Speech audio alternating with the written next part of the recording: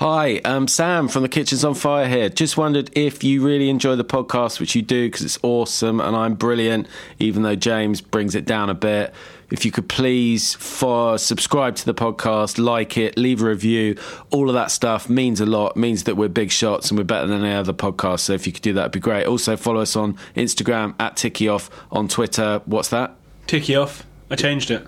TickieOff. So TickieOff everywhere. Like, subscribe, follow, all of that jazz, all of that caper. I love you. Goodbye. TickieOff. TickieOff. Oh, hi there. I'm Will from Drop Wine, and I'm just checking in to tell you how excited we are to be sponsoring The Kitchen is on Fire.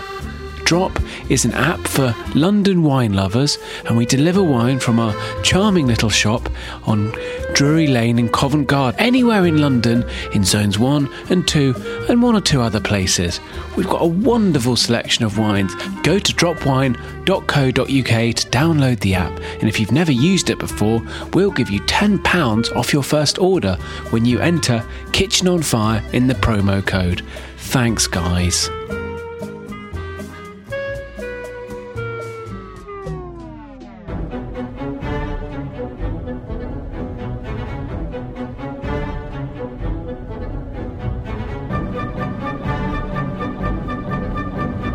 You have never seen what that man can do with a roll of duct tape and a Leatherman.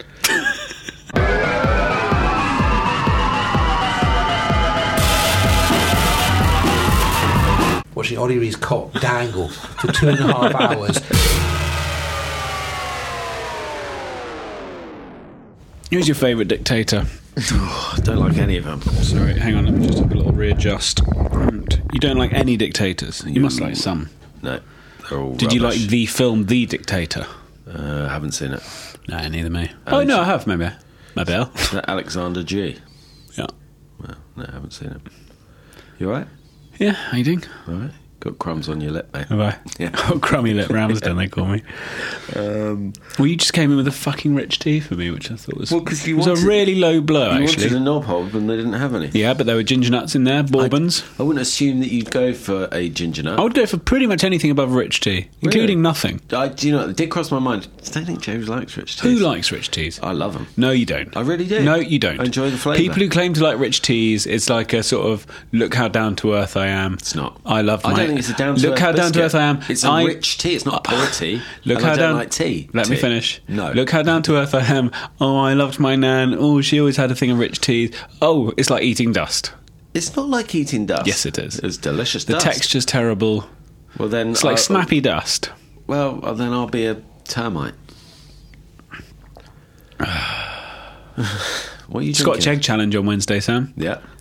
Big week. When are you... yours are cold, aren't they? So you can prep them all in advance? Well, we're in the kitchen testing other things, so I will also be making Scotch eggs. Okay, right. That would be fun. That was fun last year, wasn't it? Enjoyed it. Yeah. Enjoyed the event. Enjoyed the the same evening. place? Same place, Canterbury Tavern. This Wednesday, folks, if you're listening and you're wondering what shall I do with my Wednesday night, I'll go and see James Ramsden win the Scotch egg challenge. Yeah, but But I'm doing a cold Scotch egg, so I'm probably not going to win. Yeah, I don't actually. Now I'm thinking about it. I was like, did we have a good night? Do we? Yeah, we went to Black Axe, I went to Black Axe. Yeah, had some food, then came back to the Scotch egg challenge, yeah, I remember that. and I did all right, I think. People were relatively nice about my Scotch egg. Stefan Chomka said it was a bit salty. Like, drink some more water then, you fucking ingrate. Do they do? I can't remember. Do they do a ranking from top to bottom? Oh, yeah. Or just like they do. I think there was a bottom. Was it? Yeah, my egg wasn't in the bottom. It was in the middle. It was a very middling egg. It's going to be a bunch of people there that I'm going to have to talk to, aren't there? Well, Yeah. Generally there are people that you don't have to talk to them. I know. We went You to the did- thing last night, didn't we? It was like, I've got to talk to people. Who did you talk to? I talked to Hugh Wright, Yeah. who's a PR guy. Did he not Lovely mention? chap, Did he lovely not chap. mention my tweet saying I'd like to get the Bob Ricard dude on here to talk about Bob Cité? No, he didn't. He talked about Bob Cité, which Yeah. was interesting. What did he have to say about it? So for listeners who don't know, there's Bob Ricard in Soho, and years ago they said they were opening Bob Cité in the city, and it's been delayed, and it's a huge money thing, and big shot chef Eric Chavot is going to be the chef, and it's been delayed for ages. And I thought that it was, because of disastrous building and stuff like that, or whatever, permits or that kind of thing. But he was just like, the guy's an absolute perfectionist, and he will change his mind on stuff because he wants it to be this incredible place. So that's what's going on. And they've got presumably quite a lot of money kicking about to, I would assume, so, mess around with. So I talked to him. I talked to a weird guy, like a cokey dude who was a bit weird. And I ate some food. Where were we, James? Tell the listeners where you and I were. We were at the Smeg showroom. Looking at fridges. For Kay Plunkett Hogg's book launch. Lovely Kay, with whom I was in Thailand, and one day I'll get around to editing the interview, and that will be on the podcast. Beautiful book. It's called Barn. It's out now. You should all buy it. And there were lots of lovely Thai snacky snacks, and some people I knew from Thailand were there, and that was nice to catch up with them and talk about kitchen designers with Don, who is a Thai builder who is in the middle of a 2-year reconstruction of the Thai embassy. So really, we went deep, Don and I. Nice. And you really did. You're very good in a room. It's as if you're dancing across a crowded dance floor. I did dance. When you get in that Smeg showroom, it's hard not to. Yeah. Yeah. It's fine. So anyway, congrats to Kay for getting the book out. Yeah. And then we went to Lucknow, where we were freeloading bastards. Yeah. And had a nice time. Good to catch up with Zarin Wilson, who's a great wine maven of London. So really, we've been does putting in the Zarin shift. and I was amazed because I had no idea that Zarin was a dude. I've never met him before. I always thought it was a female. That's Zarena. Yeah, but Zarin sort of seems like a girl's name. Like if I was on the playground with him back in the day, before he was up to his wine caper, I'd be like, "You've got a girl's name, Zarin Brokovich." Yeah, I left my cardigan there, but then I got it again today. Great story. That was an incredible story. Did you walk back there today, pick it up, or did you take public transport? I walked back. Yeah, walked back. Wonderful stuff. Yeah, it really What's was new fun. with you, Sam? Did you do any cooking at the weekend? No, well, the Newts were supposed to be round, but they bailed. Fucking Newts. Also, I should say, after last week's podcast where I said that Sarah Newt is a Nazi, she assures me she's not. So that's what a Nazi would say. Yeah. Although weirdly, they always do. Yeah. Some are like, yeah, I'm a neo-Nazi, that's legit. Yeah, but most go, no, I'm not a Nazi. The Rees Moggs of this world, I'm not a fascist. Don't use that language, it's offensive. Don't be so lefty at me. Yeah, but she assures me, hands down, that she's no Nazi. So I like to give people the benefit of the doubt. That's not true. But in her case, I'll give her the benefit of the doubt. Sarah Newt, not a Nazi. Just Official. FYI. Officially. That's the ticky off line. Do you Unless something comes out about Sarah Newt being a Nazi, in which case you got to let people... We will hang you out to dry. Yeah. Like a duvet cover. Yeah. No, so I was going to cook for them, but didn't. It was a pretty crap weekend. But then I cooked on Monday. Monday cooker. For my brother and Beth. I got a cotechino. Cotechino. Oh, what? How do you say it? Cotechino. Cotechino. I thought I had it right. That I got from Camisa in Soho. Awesome Italian deli. And I made like a ragu out of it. With spaghetti, and it was delicious. And there's only like a tenner for this sausage, and it's massive. It's like 500-gram sausage. Massive snag. Yeah, big old pig finger. What does it taste like? It's quite rich. Texture's sort of spamish in a way. It's quite soft, very fatty. Yeah, I mean, it comes in a foil pouch, and the pouch explodes with fat when you spear it. I'm such a child. But I used some of that fat to saute some garlic as the basis for my ragu. And yeah, it was good. But I wasn't drinking, so it was a bit dull, because you really wanted to drink like a punchy Italian red wine with it. What did you serve it with? The pasta? With the spaghetti pasta. Spaghetti pasta. I thought it was interesting, actually, the box, and it was... I bought the box of pasta from Camisa as well, so it's some Italian brand. But anyway, what was interesting was on the box, it said, cook for 8 minutes. And I was just like, so cook it for 8 minutes. And then that is iron string pasta. That is the Italian version of al dente. I'm not having that. No. Well, you just think in England, people are going to cook their pasta a lot more than that. I didn't do it a lot more than that. I don't mind a bit of bite, but I'm not a fan of the iron string, James. No. It's disgusting. Chef Evan Funke of Felix Trattoria in Los Angeles, California. What have you Filo been di up to? ferro. This and that, Sam. I sort of, we're making progress in life. Had a nice weekend. Did some cooking on the Sunday of a leg of lamb. Very simple preparation. Just leg of lamb, roast new potatoes, a little jus, and a simple rainbow charred anchovy and chile combination. I struggle with chard. Do you? It tastes quite muddy, doesn't it? Yeah, well, it's that irony, earthy irony thing. Yeah, I can see that. I'm quite into it. Got my kombucha on the go. My first personal booch. What are you booching? With a SCOBY I bred myself, so I'm worried that's not going to quite do the trick. But anyway, it's just the first ferment, Sam, so you don't add the flavours yet. Of course, you did explain this on an earlier edition. Fascinating edition. Of But the I podcast. treated myself to 2 of those big 5-litre Kilner things. Oh, did you? Val Kilner. Did you So buy them that- from that shop No. where he's got What? shot and you dropped it outside? No.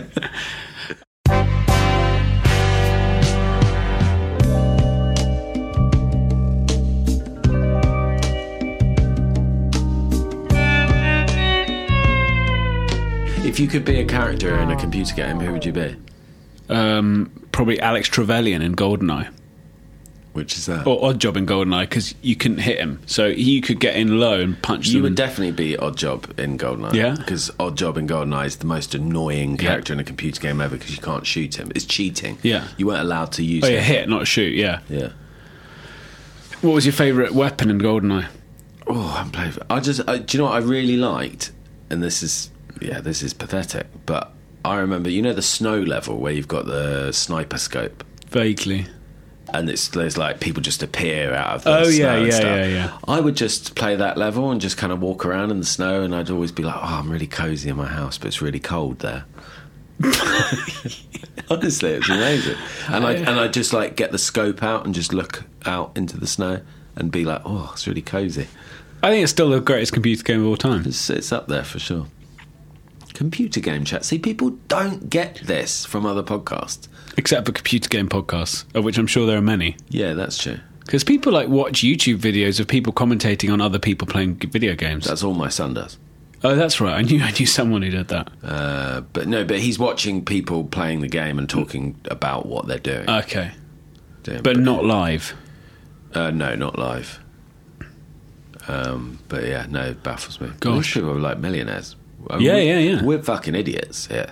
These geezers sit in their house and play computer games and video it, and they're multi-millionaires. Yes, but the time's going to come when Tickioff reaches such levels that all we get to do is sit around, talk shit, interview interesting people, and make money from it. That'd And be then we'll good. be like, oh, the restaurant's doing all right, but the main thing is the pod. Oh, and actually, yeah, speaking of that, any listeners who want to advertise on The Kitchen is on Fire, we've just opened submissions for new adverts. We only wanted to have the 2 adverts that we've had for a long time, but now, we're doing some slightly more ambitious podcasting, perhaps some Bigger numbers. trips away. So if you want to advertise on The Kitchen is on Fire, then send us an email. What's the email address? I mean, I should change it to just send us a Tickioff. message on Instagram, and we'll give you an email address. Amazing, we don't know our own email address. No, it's the kitchen is on fire podcast at gmail.com. There It's we just go. I never check it. So if I change it to Tickioff, it would be easier to log in. Okay, well maybe we'll change it, but for now that's what it is. Just hit us on Instagram. Yeah. That's where I get my But anyway, juice. we got some big numbers, we got some big guests coming up. We've maybe got the Tickioff road trip. What else? That'll do. What's the James? Tickioff road trip? Mate, don't you're no butting me. I'm asking you. I thought we were what- going to Scotland with Richard McLean. That was a yes and. That was a what's the Tickioff road trip? Why I don't thought you were like, what the fuck are you talking about? Okay, we're going to get Hucknell on the pod as well. Hucknell's Hucknell's coming up on. for it. Geldof. Geldof. They're all in. Yeah. Have we got anything else to talk about? Not really. Who's on the pod tonight? Tom Parker Bowles, the food writer, he's a restaurant critic for the Mail on Sunday, which, don't know how we feel about that. Two male journalists in less than a Yeah, month. that's poor. We are. We're going, well, like the country, we're heading to the right. Yeah. And that is wrong. Yeah. But I've known Tom for some years now, and I very much enjoy his company. So I think this will be a lively an entertaining conversation. I really wanted you to say debate. That's what we say. It was a lively debate. Yeah. How do you think you get on in a debate? Have you ever debated? I'm not sure, actually. I'm quite argumentative. Yeah. But that doesn't mean I'd be good at debating. Yeah. I just get frustrated. Yeah, so probably not very well. You'd get flustered, I reckon. I don't get flustered. You'd get very flustered. If someone if you thought you had a killer point and someone came back at you, you'd go full on Marc Francois. You try that with your limp retorts, and they're roundly defeated by my battle axe of truth. You have no battle and axe. knowledge. You have a Morning Star, but it doesn't have the spikes on it, and it's just a tennis ball. Is that the one on the stick? That's the spiky thing on the stick. Oh, that's interesting you brought that up. Yeah. Yeah, wait for a question on the overrated, underrated, Really? quickly rated to come. We've been quite on a wavelength today. Yeah, what was the thing? Oh, we had that thing a minute ago with the letters on the screen. I mean, it didn't work in the end, but we thought it would We at did. the same time. We were both wrong. We were both correctly. equally wrong Yeah. at the same moment. Have you eaten anywhere out of late? Where have we been? Yeah, we went to have Enrique Olvera's beautiful food at Casa Pastor, and we were sat in the absolute cheap seats. Yeah. Because Sophie Orbam, who has been on the pod, will we call her a friend of the pod? Probably not anymore. She felt bad that we didn't get the call up to the dinner, but it was now fully booked. So she was like, "Okay, we'll squeeze you in." And we got sat in the bar. We were Not literally even at the bar. A table by the front door, basically. Yeah. No one else in that section. Then there was a couple. Sam, let me they paint the weren't picture. invites. People Yeah, okay, were walking in laughing at us. Yeah. You know, Joe Warwick came in and blew us a raspberry. Bob Granlease was there. You don't know who any of these are because you're in Q8, listener, but Yeah. they're important people, and we felt like a couple of dicks. They are so important. Joe Warwick is so important. And He's one of the best roadies in the biz. he is. He's amazing. You have never seen what that man can do with a roll of duct tape and a Leatherman. Lovely stuff. Tell you what, speaking of lovely stuff, controversial opinion, seemingly. Yeah. I think the new series of Alan Partridge is not very funny. Oh, yeah, you said that. I've only watched the first two, which I thought were fine, kind of amusing and then a bit meh, but like worth watching. But then everyone was saying, oh, it gets really, really good and it's amazing, it's like the best Partridge. But then a lot of people didn't like the season finale. Did they not? The last episode, as English people. I was halfway through the fifth and I was just like, I'm not finding it funny, I'm finding it sad. What's the is it called Sceptred Isle or something? What was This that? Scissored Isle. Scissored Isle. What's Alan that? Partridge's Scissored Isle. Yeah, what was that? Was that a series? It was funny. That was good. Yeah, it Everyone was. saying that's great, and I've never seen that. Or was it? I think it was a one-off documentary, like a was it? mockumentary. I've never seen it. Yeah, that is really good. Yeah. But yeah, this time it's like the idea is funny, and then they literally just kept repeating the same jokes. So like, let's go to Sidekick Simon with his computer screen that never works. That bit wasn't funny. That wasn't funny. That's and that's all a they waste have. of him as well, because he's funny. Love that guy, You should get him on the pod. Tim Key. Well, not after this. Just slagged him off. Not him. This show. Yeah, that's true. All right. Well, I didn't. And want like to Steve anyway. Coogan's obviously an amazing actor, so you know that's enjoyable. But it's just not. The script isn't very funny. Maybe I'm missing something. The Irish Alan Partridge was funny on the episode I watched. It was kind of funny. Yeah, I thought that was quite funny. Were you in a bad mood? It was a bit slapstick. Nothing Not wrong with a bit literally of slapstick. It was a bit sort of ham. Maybe. But was I in a bad mood? Don't think so. What were you eating? Larb. Can't be in a bad mood eating larb. Okay. What were you wearing? Nothing. Oh, all right. Seems Well, like stars all are the aligning. recipes all the recipe for a fantastic night. Yeah. And the wife was out. Oh, hence the nudity. Okay. Don't know what that means. I always eat naked when she's out. Okay. Anyway, listen, there's a great jingle coming up, after which we will be making sweet, sweet love / conversation with Tom Parker Bowles.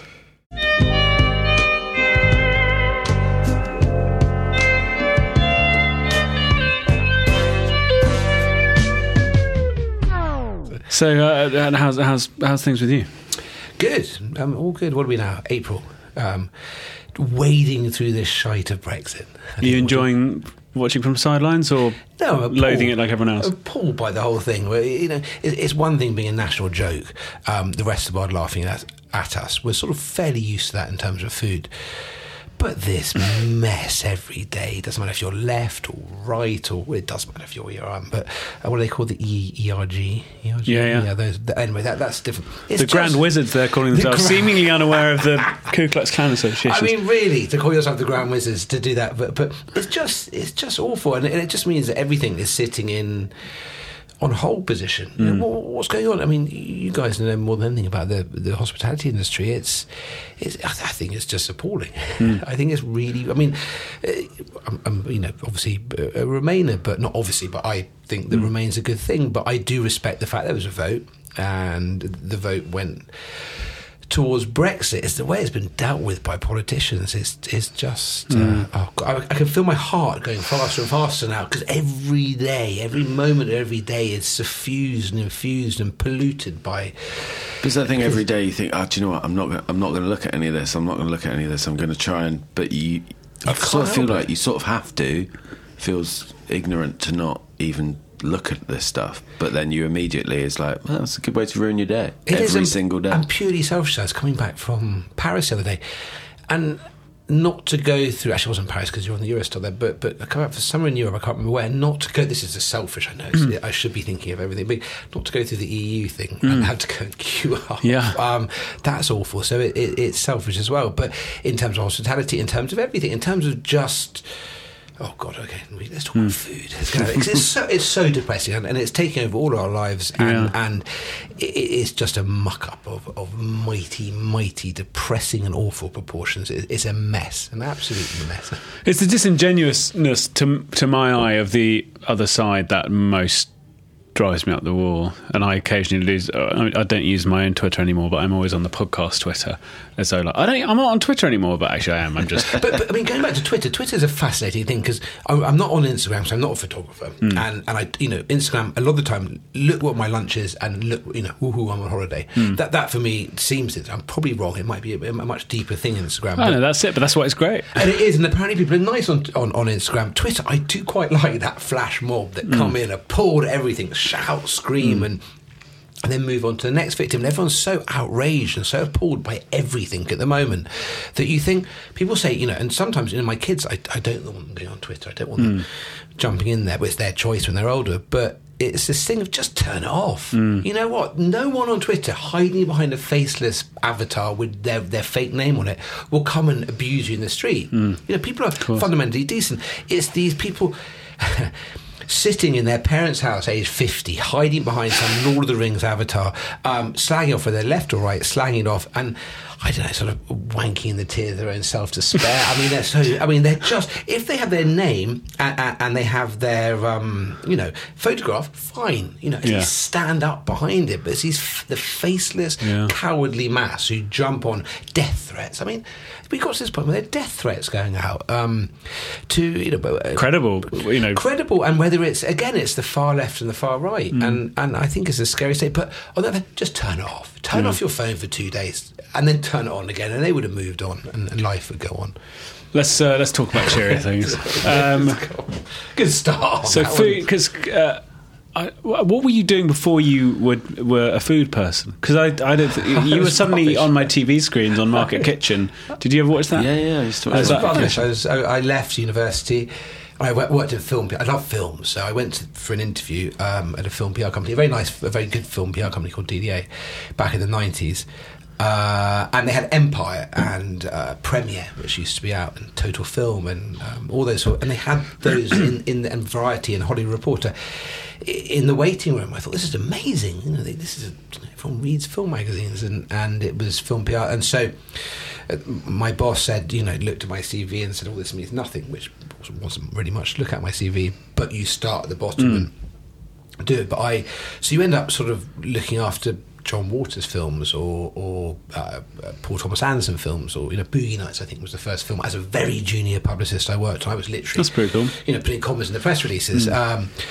Austin Powers Entertainment, Miramax, all those sort of things. But I was, it was fun. Suddenly you leave university, and I was rubbish at these things, but you're suddenly taking talent, as they're called, around town and seeing screenings and getting free film stuff. And as a film geek, it was very exciting. But it was, I was young, and it was, I'd say it was the 90s, but it doesn't make a difference. The 70s, 80s, 90s, but overdid it perhaps a bit. But that's a cool time to be doing it as well. The films that first Paul Thomas Anderson films and Miramax. When and it was Miramax, before I always was.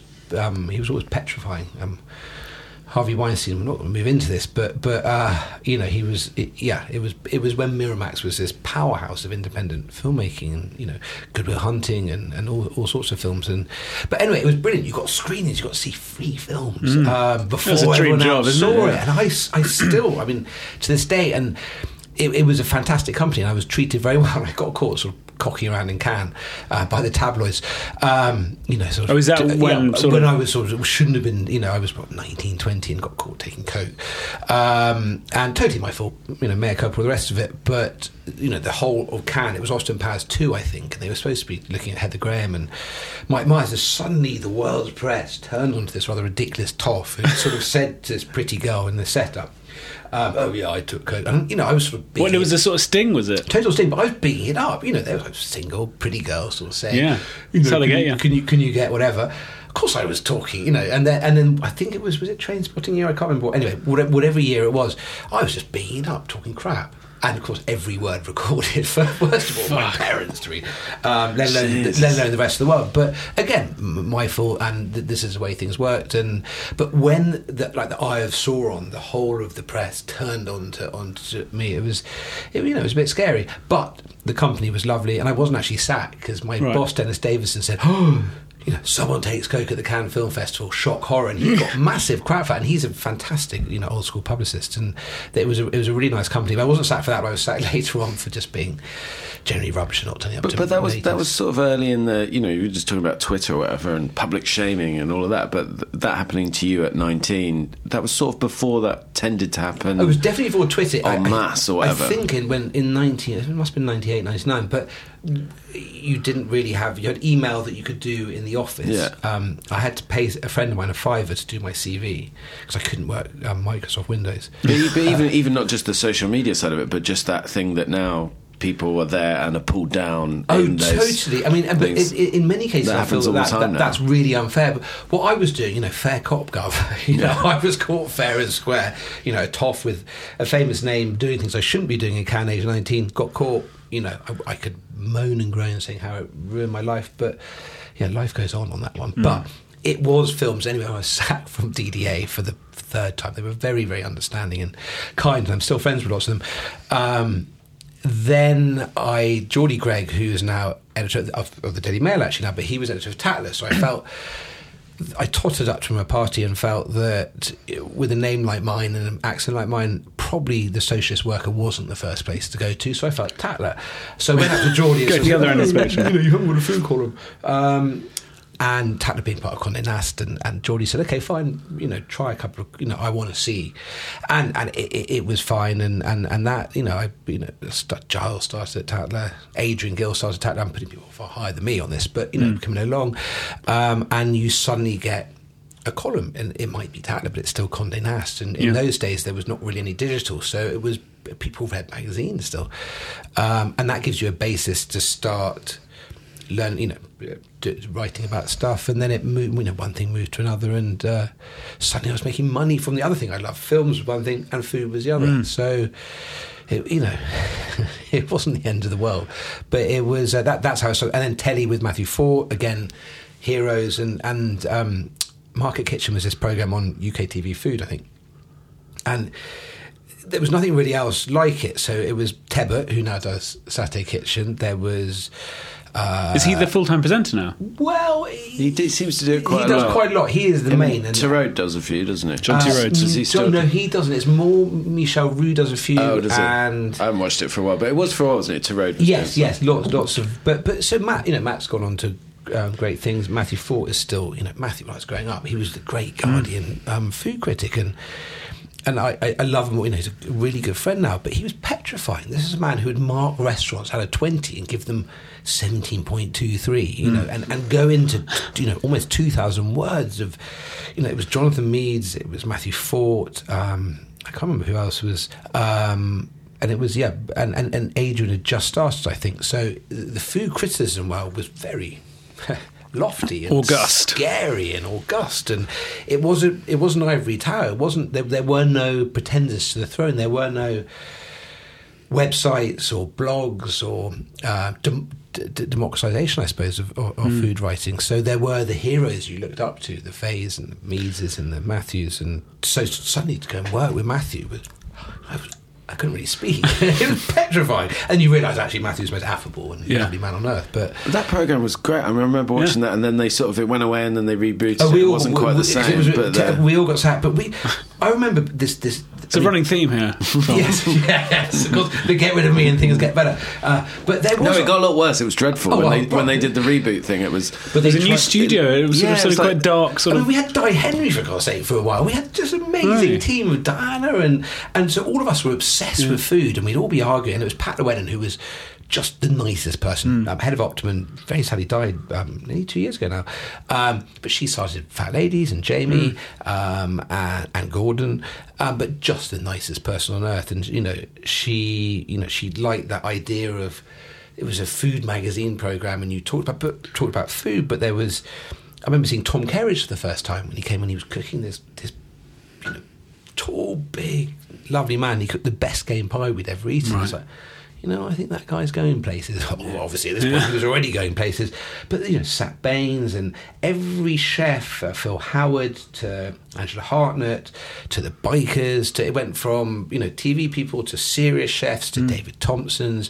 And as a food writer, I would be getting copy on set because they'd all come in and be like, I couldn't get a quote. What do you think about this? So you did this perfect job of wibbling away on telly, but meeting all the chefs, food writers, everyone, they would come to you to flog something or talk about something. So it was, it was. We used to do 2 episodes a day, but it was fun. Yeah, it was a good show. They did some competition to get, find the next TV presenter, and you had to send in a 1-minute clip of yourself. Well, I did. Nothing back? No. Shocking. I got a little abuse on YouTube, and I think that was about it. Did you? It's so nice those days. A little bit of abuse on YouTube. Yeah. They put it on YouTube? I did. Oh, you had to, I think, and then send them a link. Oh, God. Yeah. So, please don't look for it. There we go. We're looking for that. But YouTube in those days, 3 people say... I remember there used to be a fella below the line, I think it was about as far as abuse got, why does he look so scruffy, that posh bloke? He always looked scruffy. And that was about as far as... That was me, actually. I was disappointed in you. It was about as far as abuse ever got. And now the abuse is epic and biblical. It is fantastic, the abuse, that you have to laugh at it, some of the abuse that everyone gets. Anyone who dares put their faith in, especially if you're... Well, anything, really. There's always someone who's going to abuse you.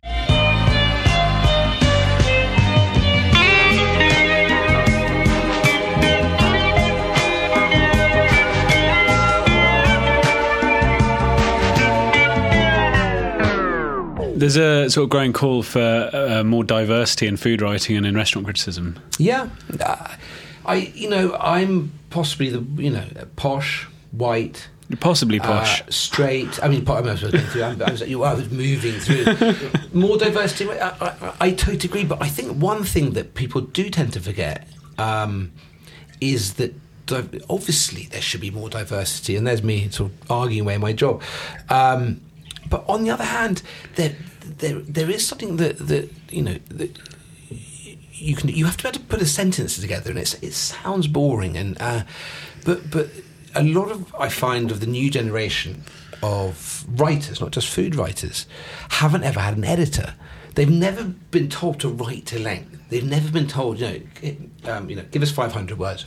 I've given you 5,000. No, you write to length, you write to subject, and you give the editor, whether it's your commission editor or your big editor, what they want. And it's... Do you think that's a knock-on effect from them starting in blogging as opposed to... No, because many people who I respect have started in blogging, and you can, there are some brilliant bloggers and some brilliant writers, but it is I think of a few websites, especially. Actually, I'm not even going to get into it. I'm not even going to get into it. It's not worth your time. It's not worth my time talking about middle class white people getting cross with other middle class white people. I'm not even going to go there. But no, yes, you know, the fact is, yes, there should be more diversity, but I don't believe that you have perhaps. To have been born in India, say, to be able to have a view about Indian food. Now, I will never, ever, ever be able to compare to people who've grown up in India or grown up in, you know, as British Indians, in, you know, about how they've grown up. But my job is to go in like a sponge and learn. And everything I do and every day I live, I'm learning. The idea that you know everything or you're some expert, you know, this is my problem with the best restaurant in the world or the best fish and chips or the best curry. No, it's not. It's purely subjective. It's my favourite. The arrogance of saying the best is the 50 best is an interesting thing in terms. But yeah, there should be more diversity and through life's accident, been very lucky from a pure luck that I've been born on the lucky side of life and went through public school and went on to university and you know, had this sort of easy, lucky life. There's not a moment I don't think how lucky I am, but I don't beat myself up about it. Not in an arrogant way. I just think you've got to get on. I've got to make a living. I've got kids. I wish I had some vast trust fund that I'm told I have the whole time. I don't. I have to pay a mortgage. I have to buy food. I'm not moaning. I have it very, very easy. But I feel that the thing about being a writer is you splurge it on the page. And if you write a really shit bit of copy, then that's your fault. If you write something that's wrong or offensive or all these things, then you stand and take that. But I feel that after 25 years, I know a little bit about food. I love eating. I love travelling around. But I'd never, ever pretend I was an expert. I pretend I'm very lucky and very happy. I seem to remember you saying, or writing maybe, I don't know, that you know, the most important thing for a decent food writer to be is essentially, well, have a good appetite / be excessively greedy. Yeah, I mean, was it Waverley Route, or was it? It might have been. No, Waverley Route's much more pompous. It was. You have to be with a name like that. Yeah, of course. The Food of France, fantastic, but very American, very sort of coming in and telling the French what to do in the 20s. But no, it wasn't. It was A.J. Liebling, of course, this sort of pugnacious New Yorker writer, great boxing from the 20s and 30s, bibulous, Hemingway-esque, who now would probably, he wouldn't, if he's not in prison, he certainly wouldn't be very popular. Right. But the most wonderful writer, and it was I think it's called Between Courses or Between Meals. His book about Paris, where he, you know, a very, very chilled out night would be sort of 48 oysters, a whole foie gras, you know, sort of endless claret and burgundy. Like lunch for you. Well, exactly. Light Monday lunch. Yeah. But his thing was, you know, to be a food writer, the first thing you have to do is have an appetite. Yeah. You know, it's field work. He's the first human to actually get full body gout. Actually, I know somebody who had full body gout as well. Oh, is it actually a thing? Well, I've Your head turns into a toe. And really I've heard that every joint starts because again these. You can name them and we'll beep it. No, you wouldn't know him. You wouldn't know him. It's fine. There's no one of any. But he did tell me he sort of gets in his shoulder and his. It was Joe Warwick. Joe, who I love. Have you had Joe on the show? No. Joe would be brilliant. He would give him a few drinks and he would mouth off. If he's nice to me next week at the Scotch Egg Challenge, then we'll get him on the show. Yeah. He'll be lippy and he's a Liverpool fan, but that's all right to be a Liverpool fan. I'm this one sort of Chelsea fan, or an Arsenal fan. But anyway, this is the joy of a blog. You wibble as you do. But yeah, I think you have to be hungry. But back to that thing about the diversity. You know, it's all well and good to say, you know, be diverse, which is amazing. All the things I've learned, and I think of all the great bloggers and all the food writers, you know, I go to them to learn about Szechuan food or Burmese food or whatever it may be, because it's one thing reading a book, it's quite another talking to someone who's grown up there, cooked it, and, you know, that's it's going back to the thing of bowing down and listening to people who know about stuff, and we move on to cultural appropriation, or we move on to all sorts of subjects that were well overdue for being discussed seriously, but can be taken a little bit too far sometimes. Of course. But sometimes the pendulum needs to swing a bit too far to then come back. Yeah, I'm definitely middle. not swinging the other way. I just keep Yeah. out of it. I just, I'm on Twitter. Twitter or things. I mean, this is the thing about Twitter. I don't want people to know where I am. I don't want to say, "Oh, I'm having lunch here. Look at me. I'm in New Orleans or something like that." If I'm going to do a piece for Esquire about Louisiana, the last thing I want to know is when I'm late on my copy, someone saying, "There's me, sort of, Yeah. I'm having crawfish boil." I prefer a bit of mystery to the whole thing. And You're a very mysterious guy. I think it works for you. like Peter Andre. Yeah, I have mysterious body. But no, you don't want to know. But you just shut up. Occasionally, after a couple of drinks, you might mouth off or retweet someone who's good. But people who moan about Twitter and social media being a nightmare, just get off it. Just don't say anything again. So you were, when I think it was around the time when I first met you, then you two knew one another, and you were quite sort of Mexican food and tequila and James, which I always have in my head, which I think I've repeated to a number of friends, which something I think you said to James about tequila is like, it's absolutely fine to drink tequila, just don't drink anything else. As long as you just stay on the tequila, you'll be fine. And I just want to say that's wise advice that I've passed on to others. As long as you don't mix it, then you're fine. There is this fallacy that tequila, and I remember, I'm obsessed with Mexico. I think that my Spanish is awful, but I think Mexico is one of the great food cultures on earth. I think it's one of the great countries on earth. I mean, Mexico City, one of the great cities on earth, and it is, despite being a posh English boy, I really feel a sort of an affinity. That and Thailand, the two places, I feel both chili cultures, but there's something about Mexico, whether you're in Mexico City or whether you're in Guerrero or Acapulco or wherever you are, I just feel very happy there immediately. And I remember going out years ago with Mark Hicks on a trip, press trips. They still do press trips, yeah. I mean, Well, just got back from Thailand. yeah, but that was different. That's okay. That's a civilised thing. But there used to be these sort of jollies who used to go off, hey, business class, woo, and go and look at tequila, for 2 weeks in Guadalajara. Blimey. And I went with Mark Hicks, and we ended up one night driving around Guadalajara with, they might not have been tequila producers, but they were firing guns. We were in a flatbed truck. Firing guns. They were hanging, they were just firing guns. And me and Hicks were just like, all right, brilliant. we were so pissed up on that wonderful Blanco de Blanco tequila that we thought this was totally normal. Them just showing us how these guns, it's fine, you fire them in the air. And Hicksy because all right. And it was, and again, that Mexico, as you get older, it's not just about getting rat-assed and going to the tequila fields, but Mexico has that mix of the most incredible regional food culture, but you have every from the sort of the pre-Columbian to the Spanish, you have this wonderful mix of everything, and this country that is occasionally demonized by idiots. Not idiots, I'm sounding just fools who don't get it. Every time I go to Mexico and I see the diversity and the splendor of the place, it makes me very, very happy. I'm now craving. I mean, I went before I came to see you guys to, is it called Lupita? Lupita is sort of, anyway, it does that chicharron de queso and it does a michelada. Right. And so I thought I was early, so I can have a michelada and chicharron de queso. Happy days. But that's what, yeah. We had Enrique Olvera on the podcast last week.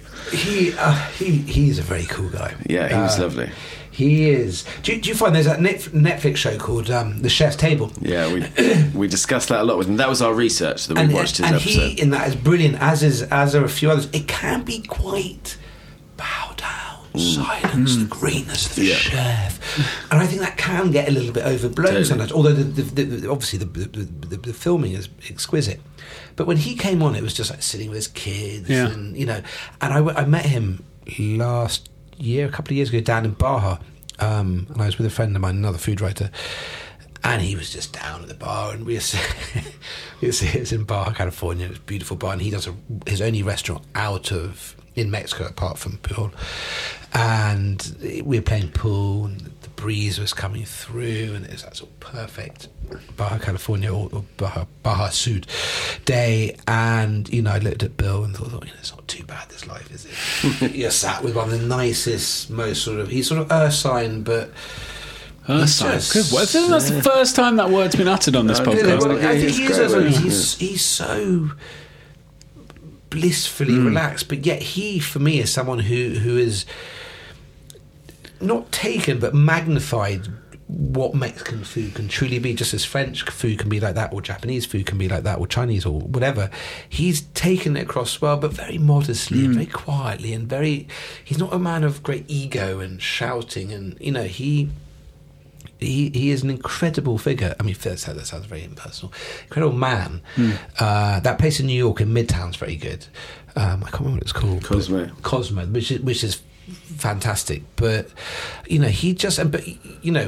still talks about the high end, fantastic. But he still goes to the taco stands. Yeah. The flautas and the tostadas and everything else. And I think he's just he's one of those quiet but great figures in the world of gastronomy, if you want to be that. Yeah, totally. He was lovely. He's top fella. Yeah. I initially brought it up actually because I know. So in my head it was like, Mexico was your sort of great love and something you talked about a lot for a long time. And you mentioned Thailand earlier. Do you have any sort of new sort of obsession that you're like, this is my thing right now? It's not. I know it sort of comes and goes, but it's total greed. I mean, it comes to the fact that where I went. Flew to New Orleans last week for a story and went down to southern Louisiana that I've been to a few times. It's real Dave Robichaud, James E. Burke land. The sort of live oaks and bayous, and everything's called bayou. Everything's called parishes, not county. But actually, you're driving from New Orleans down to, let's say, Lafayette, and it's quite industrial. The sugarcane's gone. But yet the Spanish moss and that sort of feeling of that sort of Cajun French Acadian feeling you get down there, and you hear the Zydeco, and it might be a cliche for the adverts and cliche for writers about again you think of live oak, Spanish moss, James E. Burke. All those cliches, although James E. Burke is never a cliche, he's a fantastic writer. But the cliches of Louisiana and southern Louisiana. Yeah. But you get down there, and in crawfish season, it's everyone from the richest to the poorest. Crawfish are in. You go for a crawfish boil, and my mum's pond in Wiltshire. These little buggers, those signal crayfish, they're everywhere. You can trap them all night. Clean them out for 3 nights in an old bath with a little thing you buy from the aquarium with a thing. They climb up, they escape. They're vicious bastards. Vicious little bastards. And they're invaders. Not immigrants, but invaders. Careful. No, I'm being particularly. I'm not being careful. I'm being true. These are dangerous invaders because they're all sorts of issues for the native crayfish. I'm being sounding a bit like Farage about the crayfish. I don't mean that at all. This would be the pull quote, the Farage of UK crayfish. Yeah, they are. Those little signals, but cooked out there with a whole lot of salt and cayenne pepper, Tabasco mash preferably, MSG you'd hope as Absolutely. well. If we want to move on to a big subject, MSG, that great Jeffrey Steingarten piece in 2000. So do you remember The Man Who Ate Everything? Yeah, I love that book. And he had that. I keep leaving it on Sam's pillow, and he never fucking reads it. I keep reading the Alan Partridge one. That's also on my pillow. So. What we need to talk about Alan. Is that what it's called? Is it the his biography's called? Is that what it's called? Talk about Alan, with the on the back thing, Man of the Hour from Sun Magazine, 1984, and copper bottom here, TV quick.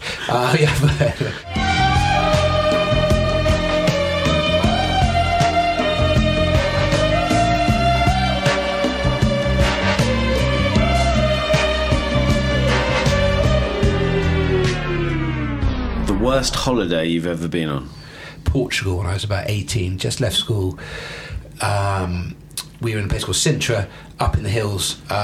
Beautiful old sort of Disneyland castle. My mum was there, my granddad, my cousin, friends, all the rest of it. We sat in fog for 9 days because you're up on the hill, you're not down. Secondly, it was my mum was just getting divorced, so we had a cook who was a tabloid plant. We had photographers in the garden. Jeez. and it was damp and the sheets were damp, and I got beaten at table tennis a lot by a friend, and the food was shite, and it was just rubbish actually. There we go. I'm glad I brought up such a That's the second time Enrico Vera Sam asked a quickfire question that had sort of a kind of a sad answer as well. So. It wasn't sad. I mean, it wasn't sad. We were in Portugal and Paris, and we all, how we laughed afterwards. But at the time, it was an absolute fucker. The cook was a plant. Well, the cook, I think, was a tabloid in those days where it was. I think was paid by the tabloids to come, and no wonder she was a shit cook. They should have got a better spy. Yes. Hams of the world, your favourite? You only allowed one. Am I political about this or am I honest about this? It's got to be honest. I would say a thick slice of York ham with mustard. I was thinking Hamel, which I love very much, but really when it comes down to it, a big thick slice, not eaten with anything, but just with a big dab of mustard. I think one of the few things we do well, and the great Felicity Close and stuff like that, world talk about these things. I think that an English ham, without bashing a drum and waving a flag, a good English ham is a great thing. I'll accept that answer, and I agree. James, what is? I don't because I've asked this question before, but I don't think I asked you what your favourite ham of the world is. John Ham. John. Yeah. Wafer thin Sainsbury's smoked. Possibly the same as yours, mortadella. Yeah. I think I do. I've had good mortadella before, and it's out of this world. Yeah. I've had bad mortadella, and it's inedible. Pig foreskin, basically. I have to say, I love pig foreskin. Yeah. I have to say, I think putting something like a York ham in the same category as like ham on Iberico, it's like oranges and apples. Well, with two different cures, but two different cures, but consider. I would say maybe you can't put mortadella into the conversation. No, potentially charcuterie. It's not ham. It's not you're leg. actually mincing stuff up sure. to put into your sausage, aren't Yeah, you? it's not really a ham, is it? So, yeah, but I think you can compare a York ham to a Hamel. Did you read that book? It was a Lucky Peach book about hams. It's fucking great. No. Probably about Alan Benton. Well, so they always go about Virginia hams. Americans was obsessed with their Virginia hams and their country hams, which are fantastic. I've never actually had them, and sort of hear about them. David Chang bangs on about them all the time, but in a happy way or a cross way. No, he adores them. Like you go and do the tasting of them, but I've always been a bit like, I'm going to spend that much money on ham. Yeah, I mean, I like when they do when they do it well. I mean, things like ham always good when it's done well. Yeah, for sure. The American hams is a bit over my head, but it'd be nice to try. Yeah, I haven't tried enough good ones. Have you ever seen a ghost on a royal property? No, I think I've ever been on. I've probably been on a royal property. We've all been on a royal property. No, we were in one. We were in one at 10 Heddon Street. Yeah. Yeah. I'll tell you what. Actually, I grew up in Wiltshire, in the country, and we used to live in a Tudor manor, and I love ghosts, and the Osborne book of the Unexplained and the Ghosts when I was about 10 was absolutely genius. Yeah. And I love horror films. And they still make those Osborne books. No, they're they do, amazing. sadly, and they're quite expensive on A books as well. But we lived in a Tudor house, and it was very haunted, and people were always saying that ghosts would get into their beds, and they heard phantom dinner parties. How posh is that? No, like Tudor, like eating their bread and ripping meat apart. And there were rooms in the house that even in the heat of summer, the dogs wouldn't go past. They wouldn't go into. Their hackles would go up, and we'd sprint past them. They were always cold, and there was always some story. And you were scared of them when you were a kid? Yeah, you can. I remember watching. I'd be petrified. Amityville Horror, and I was scared. Yeah. I could be sitting in the bloody suite of the Ritz and be scared of the Amityville Horror. But yeah, there was some. There are certain things that you can't explain. I think that's fantastic. We don't have to be pragmatic and empirical about everything. But no, I've never seen Anne Boleyn trailing her head. Was she the one who had her head cut off? Yep. Yeah. None of that. None of those, sadly. Taco of choice. You only get one.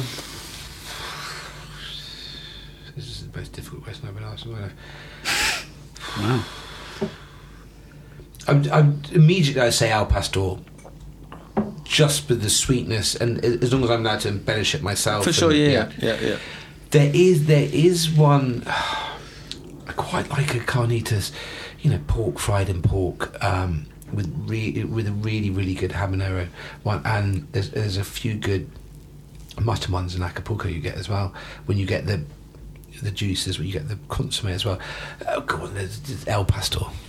That could be. I could sit for hours eating that one. But although the ones with the tripe and I don't like the ones with the eye sockets. I can't remember what they're called. Wow. They do those in which is about crunch. Mexican food again. Bang, it is as much about texture as it is about as Chinese food. But yeah, Al Pastor, there we go. And I think that one of the only decent restaurants in London is Al Pastor.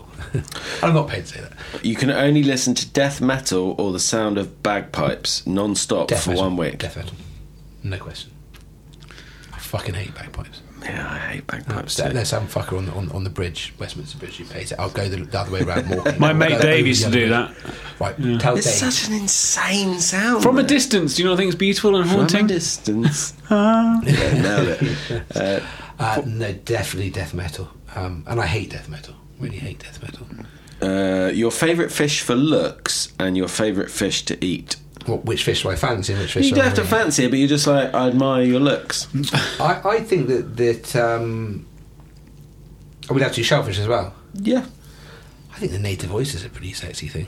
Once you open it, actually, not once you Just open looks it. like a stone, though. Yeah, but when it was just nice and smooth and flat, and it's not so showy as the scallop. And it's or maybe the red prawn, the carabinero. Yeah. That's a Ooh, sort of sexy sexy thing. And to eat, God, these are difficult questions, aren't they? Quite like a John Dory, to be honest. Yeah. John Dory's quite a looker as well. Yeah, Ugly, you don't but it's get much off expressive. Saint Pierre. Or Dover sole. I had a Dover sole in Margate the other day. There we go. There was just... They rested it for 15 minutes after cooking. It was out of this world. It was really bloody good. What Sam, would you that's a pick? great question. I'd Thanks, like to hear Jason. your answer to it. My answer? Yeah. I like an anglerfish. Right? Well, they've got like a light bulb on Yeah, their heads, that's cool. which is impressive. And to eat grouper. That's not true. That's absolutely That true. is not true. The nicest fish dish I've ever eaten in my life, I think I was 12, maybe 13, and I had a spiced like grouper sandwich just north of San Diego. And it was genuinely one of the most delicious things I've ever eaten in my life. Nice. What would you pick? Let's not talk about me. No, come on. I want, we're all sharing here, James. This is a sharing The circle. prettiest. It doesn't have to be pretty. Oh, it's just best looking. The one Well, that you like the look of. the monkfish. I tell you Obviously. what, Monkfish. dolphins. I fucking hate dolphins. They're not Really? fish. Sinister fuckers. Are they? Sinister. They're like the Simpsons. It's Sexy. Simpsons. I don't trust dolphins. Do you not? They're far too clever. Yeah. Forget zombies. Forget all that. Forget all that stuff. Don't trust dolphins. Well, Sam thinks squids are going to take over the world. So Yeah, that's But possible. octopus. I was reading a or- thing the other day actually about some dolphin, and it was actually the guy was talking about it was Robert McFarlane, who I always keep banging on here, but he was He's talking great. oh, genius. Do you get that thing on Twitter about the word of the day? Yeah, I mean, yeah. I learn a new word every day. I need to learn new words, but everything's just Yeah. like the sort of, the gloaming, or even ones, these wonderful sort Yeah, of it's evocative amazing. words. He's a brilliant. genius. He was talking about phosphorus, Yeah. phosphorescence in water, and he was saying about a father and son. They were sailing, and their mast broke. They capsized. They were literally in the arse end of nowhere out at sea, and they looked, and they could just see a ring of what to them just looked like fire under the water. Of just probably a UFO. a circle. No, and they looked, and they realised, oh, that's dolphins are just swimming around us in a circle, and they got onto I think the hull or something of the boat so they could see further out, and then they could see another ring outside of the ring that was going around them, and it was sharks, and the dolphins were swimming round and round them to keep them safe. Typical dolphin. from the Typical dolphin PR. The sharks were probably trying to save them, and the dolphins wanted to fiddle with them. Basically, they're rolling as dolphins. Turning on Free Willy is a niche position to take. Paedophile dolphins. Free Willy was a killer whale. Of course he was. Yeah, I'm about Flipper. Flipper. That was what I meant. Flipper. Don't trust the buggers. Was that Elijah Wood, Flipper? Yeah. Early It roll. was Ledgewood. Yeah, that it was. early It roll? was. Yeah.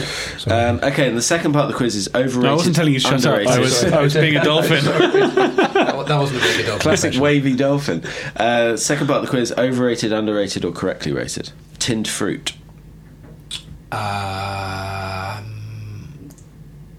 Correctly rated. I don't have a view on tin fruit. Yeah, I don't know whether people do. I used to have it at my prep school, tin fruit, and it was quite a treat actually. The fruit cocktail. That was one of the few edible things at school. Yeah, just there. Yeah. Do you have an opinion on tinned fruit? No, Is there a fruit quite that like it, stands but it's out? probably correctly rated. Yeah. Like a tinned pear, it's lovely. Tinned peach. I don't mind. Tinned peach. I Yeah. love tin tin. I pineapple? love tins. I mean, I Yeah. love stuff on tin. Kevin Costner.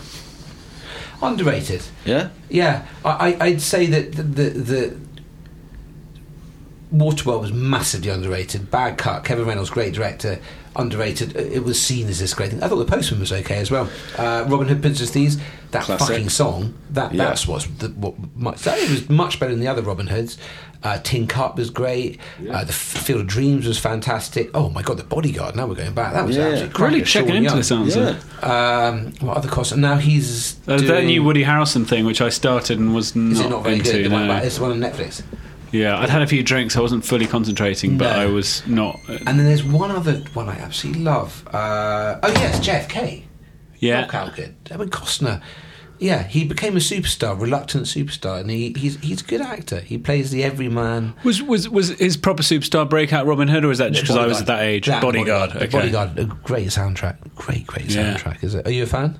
Never seen it, I'm afraid to say. The Bodyguard, oh my god, No. I remember going with a girlfriend. I was like 15, trying desperately to put my Absolutely. arm around her. Which Popcorn trick. No, come yeah, on. the popcorn trick, it didn't work. It pushed straight off. I mean, obviously, he wasn't doing anything untoward. It was just like, yawning and sort of put the arm, got pushed straight back. So those innocent days. Yeah, I mean, Robin Hood, I was probably 8 when that came out, and we were allowed to go, but Mum had read a review saying that the opening scene was very traumatic. It's when he's in prison and someone gets their hand cut off. Of course, So he was in a Moorish prison, wasn't he? Yes, yeah. So she made us stay outside the cinema before the screen. What, before. so you weren't allowed to watch the first bit? I still remember standing outside with Mum poking her head through the door and going, okay, the scary bit's over, in you go. It was And a then you PG. just watch unbelievable amounts of violence and torture. And this is the Robin Hood, Prince Thieves. We weren't allowed to watch the first scene. Really? It was, I thought it was That's great. such a great movie. And the Bodyguard was a crack. I think that was at 15. Yeah. My first 15, I remember, was it was Crocodile Dundee. This is a long time ago. But What a my film mum, that is. my mum Yeah. had a choice. Me and my best friend Ben, I was with my aunt and my mother, and we were in Fulham Road Cinema, and they said, "What do you want to go and see?" Because we'd managed to blag that we were 15 age. Stand By Me or Castaway. Castaway, Nick Rogue, Ollie Reed with his cock out the whole way through, and I enjoyed it. Or Stand By Me, a masterpiece, with River Phoenix and the rest of it. And of course, I'd just read the book of Castaway. I was going to see Castaway, and I had to sit with my mum and aunt on either side, watching Ollie Reed's cock dangle for 2.5 hours, and Amanda Donoghue's bosoms, which were obviously for a 14-year-old boy a far finer sight, but it was excruciating. Basically, just had his balls out the whole way through. So, and then they had sort of sex at one point. It's even worse. So just my cousin. Painful. And then Stand By Me, of course, we watched the next night, which is a masterpiece. My dad said that when he was first going out with my mum and they'd end up round at my grandparents' house, and there'd be a film on or something, and if ever there was anything, and he said it didn't even have to be a sex scene, just like maybe two people kiss or something, my granddad Wilf would just go, well, nobody wants to watch this, do they? Just switch off the TV. It's like watching Octopussy on just telly, game wasn't over, it? Yeah, no, films are... Now, my kids, there's now 12As, and they're all inured to it, but the joy of cinema was a great thing when I was a They're kid. 12, your kids. Oh, sorry, they're now 12As. They're 12As, it means they Yeah. can go and watch it. But, my daughter loves horror movies, so I was just showing The Omen the other day, which is fine. Don't I check out for all these sort of awful, I'm not showing a sort of Diodata or hard Italian schlock films. But the Omen has quite scary. It's like, Dad, it's quite scary. It's like, Catholicism, good and evil. Gotta learn these things. But actually, it's a 15 now. Whereas all these movies, we call them movies, all these films when I was younger were all 18s, and now even Lethal Weapons are 15. And well, they've been downgraded totally since. downgraded because they should probably put Lethal... no, not Lethal Weapon. Lethal Weapon's quite racist. 48 Hours is the really... 48 is massive. No, Lethal Weapon's not right. I mean, it's boneheaded, but it's an action classic. It's an amazing film. It's Glover and... Totally. So the sensible side, it's the Aussie who's a nut, and not Danny Glover. The Aussie. And he was very, very nutty. I mean, we all know he slightly extreme views, Mr. Gibson. But God, it was a good film. Whereas 48 Hours was there's certain films you just think Nick Nolte and Eddie Murphy. But anyway, Eddie Murphy was fantastic. There we go.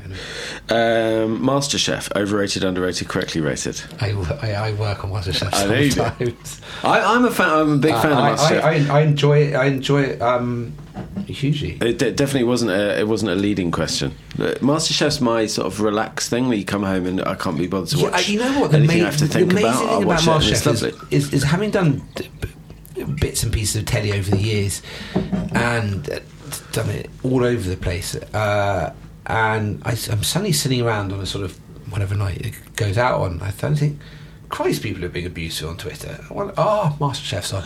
And that's when I know it's on, because it is such a phenomenon, a cultural phenomenon that for me, the idea of sitting in a room with Grace and Jay and Faye, or whoever it is, then I think my job is not really real. You're sitting with your friends, the camera goes off, yob, gossip, camera comes on again, we do it, and William will do his be careful, William, you'll nick the best lines. If you say something off camera, you come a really good line, and he'll just go there, and the camera will go on, and William, what do you think? And he'll nick your line.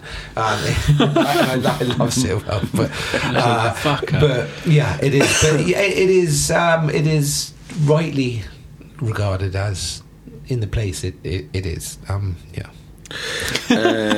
Crumpets. I love crumpets.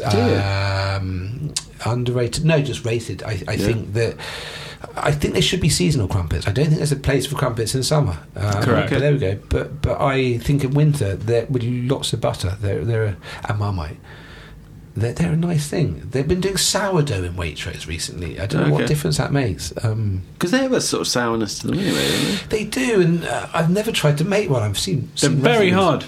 I'm told to get. How do you get I don't get how you get. I say I'm told. My wife tries occasionally. There must be some form of air in there to make these bubbles, but it's. I think there's a bit of bicarb in them, but I've never tried. I couldn't bake my way out of a.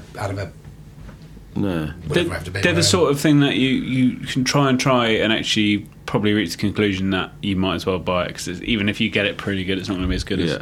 It feels like texture-wise, they must have some sort of, the ones you buy anyway, some sort of stabiliser in them or whatever, because they have that sort of slightly. I like that sort of plasticky texture, which is like not. That. Not it's bad. like the one thing I love more than anything else is cheese slices, but not posh cheese slices. Obviously not real cheese slices, but there's a certain kind of craft one that you buy. That's not good enough. No, there's a certain shop in Hammersmith and that sells them that are generic cheese slices. Right. They must be filled with whey protein or whatever they are. God, they're good. A little bit of pepper rolled up, and you can eat those. That is on their own. Yeah, and there's no the idea of all guilty or indulgent. Anything to do with indulgence or fucking guilt when you're eating. Food is food. Eat this idea of clean food and dirty food. No. Occasionally eat vegetables and fruit and be as healthy as you want to be. That's fantastic. But the idea of stigmatising food as dirty or clean or this is where we live. There's a whole bunch of nutters who have no qualifications in nutrition or diet in any way whatsoever, saying that certain foods cure cancer, and that's when it gets dangerous. Let people be nutty and say, it makes your hair grow. Eating lots of carrots, fantastic. The moment you start saying, I've eaten charcoal and it cures cancer, that's when shit gets dangerous. And that is a worry about an unregulated world of clean eating, and we're moving away from processed cheese and Kevin Costner into a whole different world. But I feel that the stigmatisation of food, to say what's clean, what's dirty, what's wrong, what's right, what's guilty, what's indulgent. Just eat a balanced diet, to a point, and enjoy food, and if you enjoy food, I think perhaps you might start thinking about. I really like vegetables. There are even vegan dishes that I really like. Tomato and salt and olive oil, fantastic dish. The great vegan dishes, the ones that aren't vegan dishes, it's just food. Food has become a political and cultural minefield. It's become a way of abusing people through what they eat or what they say. That's or what why they we're do. here, Tom. This is why Techie Office to abuse here. people. No, to correct. To correct the abuse and just get everyone to chill out. Food should bring people together. Food should be sitting around the table, doesn't matter your class or creed or colour or beliefs. The idea, I remember once in Beirut, there's a restaurant, and he's called. Christ, he's very good. We went out. This is awful. I'm giving this long story. I can't even remember what he's called. Kamal Mushrik, and this is I get into crap for a moment. He was an amazing guy, and what he was doing in downtown Beirut was bringing together all sorts of different tribes and different religions, and getting to cook their specialities of every kind, and people would sit down and eat together. Now, the moment you're sitting down together, it doesn't matter if you're Catholic or Protestant or Jewish or Muslim or whatever it might be, the idea of food as a common language, an idea of food as bringing people together and not talking about politics and not talking about hate and not talking about distrust. it might sound pie in the sky, and it might sound very overly sort of naive, but I really do believe that at certain points, when you're sitting down and eating together, the food can bring people together, and that's what we all forget. And we can talk about all the politics of food and everything else, but to sit down and break bread and drink and eat together is something far more important than 1,000 leaders from 1,000 newspapers and definitely 1 million politicians. We have to sit down and eat together, talk, be civilised, discuss, and that's what food and drink does. I think is brings us together. Well, that was the great coalition between Cameron and Clegg was kicked off by a baked potato, I believe. So, you're lowering the tone again. Sorry. No, you're quite right there. But it doesn't matter who or what you are. If you're me and had a life of pure privilege and happiness and all the rest of it, or not, and they're people you talk to, that you go into countries. My language is shite, you know. I can just about get by in France and ask for a packet of fags and a beer because I don't smoke anymore. Useful stuff. And where is the auberge jeunesse? I used to know about how to get a youth hospital. It was amazing in French. But the point is, the rubbing your tummy, the smiling, and the eating of things, that universal language has got me much, much further than 100 dusty history books have. I mean, into looking in through the prism of food, looking at history or politics or whatever. It sounds reductive, but it's not. That food is far more than stuffing our bellies. Food is the one thing. That was, always like Anthony Bourdain's thing with, which he was absolutely. I watched the Rome episode. I went to Rome a few weeks ago for the first time and absolutely loved it. And then James said, "Oh, you should watch the Bourdain in Rome," and I hadn't seen it. So I always watch those Bourdains before I go anywhere. Yeah, which I should have done, but it was. Amazing, like that the episode of Rome. And he went to the Jewish quarter, and he had the he was talking about when the rise of Mussolini and the buildings that Mussolini built, and then going to a relatively sort of poor area of Rome, and he sat there talking to these people who you got the impression probably had some sort of views relatively right of where he viewed the world, but he sat down. They got drunk together. They were talking about the food. They were talking about family. They were talking about friendship. They were talking about history. You know, these things, but not talking about the politics of dislike, the politics of suspicion, and all of that. It was about, like you say, about community and friendship and sharing and tolerance. Yeah, tolerance. Or this idea that everyone has to hate each other if they have different views. I have half of my best friends are Brexiteers, and we didn't speak for a month, but now we just don't discuss it because our friendship's far more important than a view like that. And I don't agree with the word they say, and they don't agree with the word I say, and we don't talk about it. But where does it have to be that has to be nuclear war over disagreeing? Surely the point of democracy is a civilised argument, and that's what we're lacking. Going back to Brexit, we're lacking tolerance, we're lacking a civilised argument, and it has to get nasty. But on the other hand, there's some complete conyos involved in the whole thing. Really, I can say conyos, can't I? So we like. Really. There's no word too strong for. No, and it's just depressing. I feel that we'll all die more soon because of this awful thing. But we'll all be cool.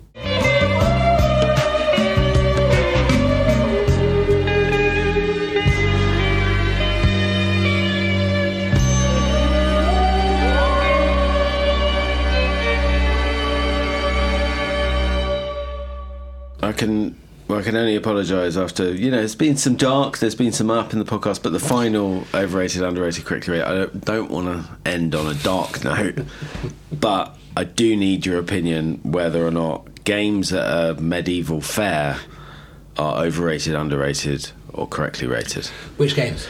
Well, what do you think you're going to get at a medieval fair? Maybe some axe chucking. You're not talking about apple bobbing, the fixed ones with the wonky air guns at the local. No, like a medieval themed fair. Like if you could go to one and it was like, you can go dressed like a wench, or not a wench, a male wench, or a sort of somebody in the stock. What are those things called? Stocks. No, you do jousting. The walking, jousting, that kind of thing. Sort of bear fighting, dog fighting, that sort of stuff. Yeah, there's going to be some of that going on. You know what? If it was medieval times and I turned up after a couple of tankards of mead, and I saw a bear fight, you know what? I wouldn't. I'd probably bet on it. You like a flutter, though, don't you, Tom? Not after Cheltenham this year, no. But I don't mind. I like National Hunt. And I used to like poker, and I still like poker. And poker's not betting. In short, though. you like poker. Yeah, poker's a game of skill. It's a game of skill, although they lost that particular argument in about... Again, What did they try to claim? Whoever they are. I think it was, and I can't remember what, but they How tried to did say they the poker lose that argument? was a game of luck, not skill. And you could actually argue that blackjack was a game of skill, because if you can count cards, and listen, the casino always has an edge, whereas poker, they don't necessarily have an edge, because especially with Texas Hold'em, That's the line in Rounders. It's not luck that the same four guys get to the final of the World Series every year. Yeah, Are they the luckiest guys in the world, or they can play this game? Doyle Brunson, Phil Felmer Jr., but there was a time where everyone played it. But there's nothing wrong with a bit of betting, as long as bet within what you can. The true gamblers I know don't like winning; they like losing. It's a thrill of losing everything. No, really. And there was my dad. Was painted by Lucien Freud, who was one of the great punters of all time. I've seen it it was in the National Portrait Gallery for a while, wasn't it? Next time I got 37 million kicking around, I'll just pick it up. But fuck, is that what it goes for? I think that's what it is now. He probably give you a print. Yeah. This was Mate, all you do, listen, bear with me, take a photo of it, or you can probably download one off Google, and send it to a really good printer. You just print it off. And print it off and put it in a wacky old frame. Genuinely, someone once said that to me. Bing bang, and that's it. But Freud was a massive gambler, and when he was a young artist, and the fact that he could lose everything, he'd put 10 grand on with a bookie and lose everything. Once he became established and became successful enough that no bookie would take his 100 grand 20-1 bet, all the thrill of betting went out, because there wasn't the thrill of losing everything. He could always sell another painting. And that's what my great uncle, lots of family members or friends and family who were gamblers. It wasn't the winning; it was the losing. It was the pure visceral thrill of losing everything, which I certainly don't have. So, am I a frustrat? No, because I hate losing money on bloody horses. But yeah. But bear v bear. But you know what? As I said, I've had a flagon of ale and a wench on my arm. Went to go and show off at the local medieval fair. I'd chuck an axe or two to show I was a man. Yeah. Maybe join the dog fight. Did they toss cabers back then? That's Scottish. Highland specifically Games. Scottish. Yeah. I don't know what else you do. A cock fight. That would be one for ladies. Explain the cock fights. Just like, because cocks are smaller than bears. If you don't like the bear fight, love. This is medieval times. Remember, very unenlightened times. Yeah. The fellow was. Okay, this isn't what you think. You're. I would have method actor. I would have no. If I would have gone there, I probably, like any fair I've ever been to, would have been bored of the games and snuck off to the tavern with the boar. Go and smoke behind the behind the ale have house. a pipe behind the ale house and a piss as well. I think if you're a kid there, it wouldn't be good, because you're just going to be like, oh, here's some sticks out of the ground, throw a quoit onto them. No, you wouldn't. Remember quoits? No, but you wouldn't. You'd be allowed to go to the bear fight as a kid in those days. There was no health or safety. None of these lefties ruining it with bears. So probably underrated. We should probably bring some medieval fairs. You might even have a tiger or something. Tiger versus bear. Yeah, that's a battle for the ages. That might be. Wasn't that a Test Icicles song? Tiger versus bear. Oh, I don't know, maybe. There was a niche reference. I like the fact that it was baboon versus badger was always the one they all loved. I'm going to look this up. So, how often does this end in your podcast? Who is there anyone who is unpublishable? What, the whole podcast? No, but parts of it. I snip bits. Yeah. My thing is, we used to say to people, what's it called? Boa versus Python. Boa versus Python. Yeah. Are we off? Well, we can start. No, we're still going. We're still going. Have we got on to? Should we wrap this up and then we can talk? Yeah. I want to get onto a website that I'm particularly obsessed by at the moment. Okay, let's on mic or off? I think that would be eater.com. And how did you guess? Because you stepped back from earlier. No, we're still on mic, so let's finish up and then we'll have that conversation. No, I'm so not getting. Tom, thanks so much. Sorry, usually you do that. No, but you can do it. It's been an absolute pleasure spending time in your company. Thank you, Tom. I'm honoured to come on this. I've heard the more well-behaved ones of your things, but I'm always waiting for some really, really. Have you had Giles on yet? No, are you allowed to have Giles on? What? Because people on ETA would object. Yes, you might be shouted at. I've invited him a few times, and he's always declined because of kids' bedtime. He would be perfect for this. Oh yeah, well, put in a word. I swear to God, he would be perfect, but there would be a lot of. Yeah, but that's fine. Tom, thanks. It's been a pleasure. Thank you both. Thank so you. much. Cheers. Goodbye. Bye. Bye.